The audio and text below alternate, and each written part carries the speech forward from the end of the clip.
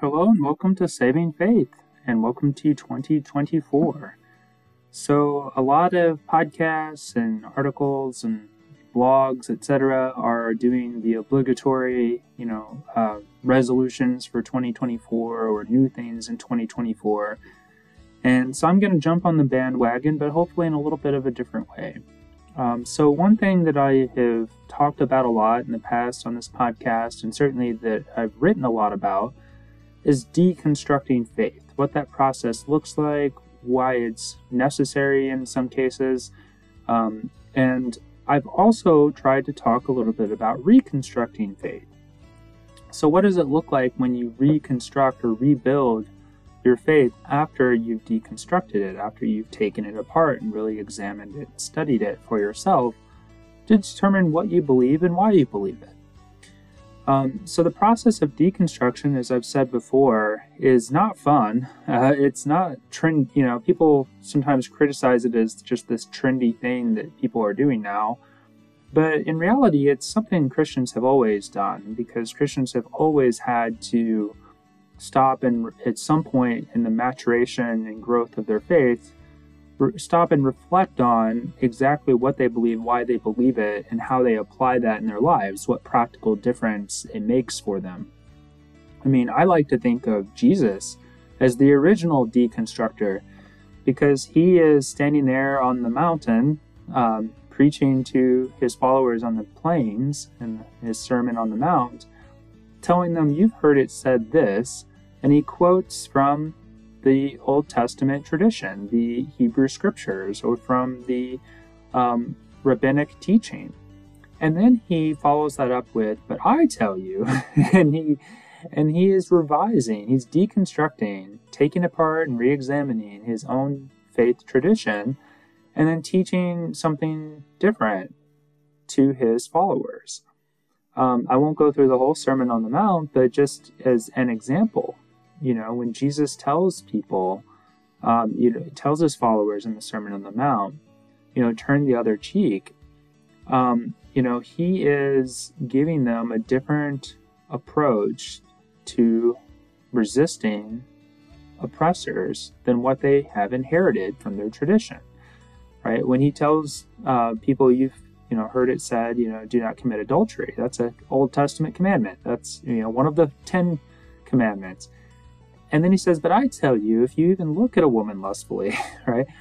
And so he's, again, deconstructing his previous beliefs, recognizing the limits and the flaws in the inherited traditions and beliefs. Because you could not commit adultery and yet still be, very lustful in how you view and dehumanize and objectify the other sex.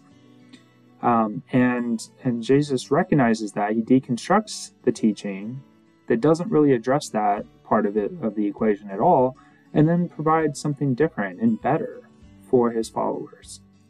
So deconstruction is a necessary process for Christians to mature in their faith, and it's happened for millennia. I would argue, again, Jesus was the original deconstructor. But then after you deconstruct your faith, at some point you have to begin to rebuild it, to reconstruct it. And so we see Jesus doing that in the Sermon on the Mount. In one breath he deconstructs, in the next breath he reconstructs. And so how do we do that?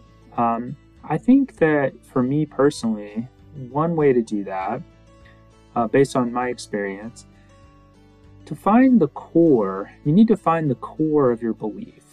Right? Especially when you're having really significant doubts, like, is there a God at all? When you're doubting God's existence, okay, so what is the core of your belief? What is the thing that you cannot let go of, that you can hold on to solidify or maintain your belief? So for me, I just can't wrap my mind around existence existing apart from some kind of divine creator. It just doesn't compute my brain. To me, it's more unlikely and takes more faith to think that the universe is here and in the form that it's in through sheer chance and happenstance, for no real apparent reason. If you really think about it, there's no good reason for any of this to be here, for us to be here, and to say, well, it just is, that's not very satisfying, and it doesn't really, that's not really an answer, right? And so for me, it's just so hard to wrap my mind around the idea of the universe being here, of us being here for just no apparent reason at all. And then when you start to get into the very precise fine-tuning of the universe, I mean, there are some crazy things about our universe that makes it possible, and it makes life possible. Just things like gravity and its fine-tuning. If gravity was just the tiniest bit stronger, we wouldn't have stars and galaxies and planets, and let alone planets capable of supporting life, because gravity would just hold everything together in a big glob. And if gravity was just the teeniest bit weaker, it wouldn't be strong enough to pull matter together into stars and planets, and including planets like ours that can support life and complex life. So there are just so many things about our universe like that just, to me, speak to a creator God who made all this possible, who guided all of this in the processes in which it came about to support what we see around us today in the universe and in our own lives, and to create, to lead to the creation of intelligent beings like us who can sit here and reflect on all of it. So for me, the core of my belief in God is the fact that we're here, that we exist. Therefore, God must exist, because it just doesn't make sense to me otherwise. So that's probably the absolute core of my belief. So what is the core of your belief? What is the thing that really convinces you to take the leap of faith and say, I believe there is a God? Maybe that thing is a spiritual experience. Maybe you've had a spiritual or metaphysical or supernatural kind of experience. Maybe it's just a deep appreciation for the people in your life who have displayed Christian values and beliefs. That person who is so joyful and so infused with the Holy Spirit that you watch them and you observe them, and you can't help but say to yourself, I want what they have. I want even a part of what they have. For other people, maybe it's more of an intellectual, philosophical commitment. The theologian Paul Tillich describes God as the ground of being. So God is, what creates everything and sustains everything.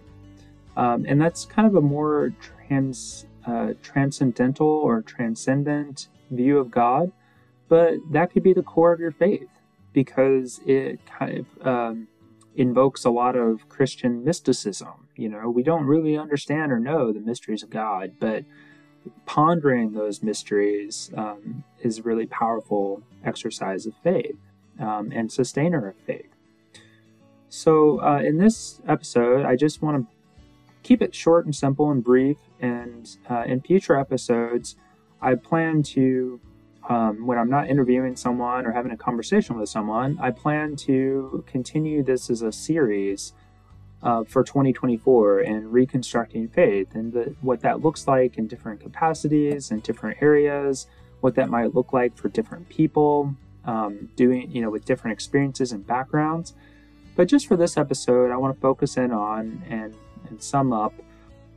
I think Reconstructing Faith starts with finding that core of belief. What is the core thing that keeps you coming back to God, or that keeps you believing in God? And whatever that is, if you can hang on to that and then build from there, I think you have a pretty strong foundation for rebuilding a faith that ultimately serves you better, that's more mature, more developed, and works better for you in loving God and loving others and living out the Jesus way in your day-to-day life. So thank you very much for listening, as always, and rate and review the podcast wherever you listen. Share this with others. It really helps the podcast to grow. God bless.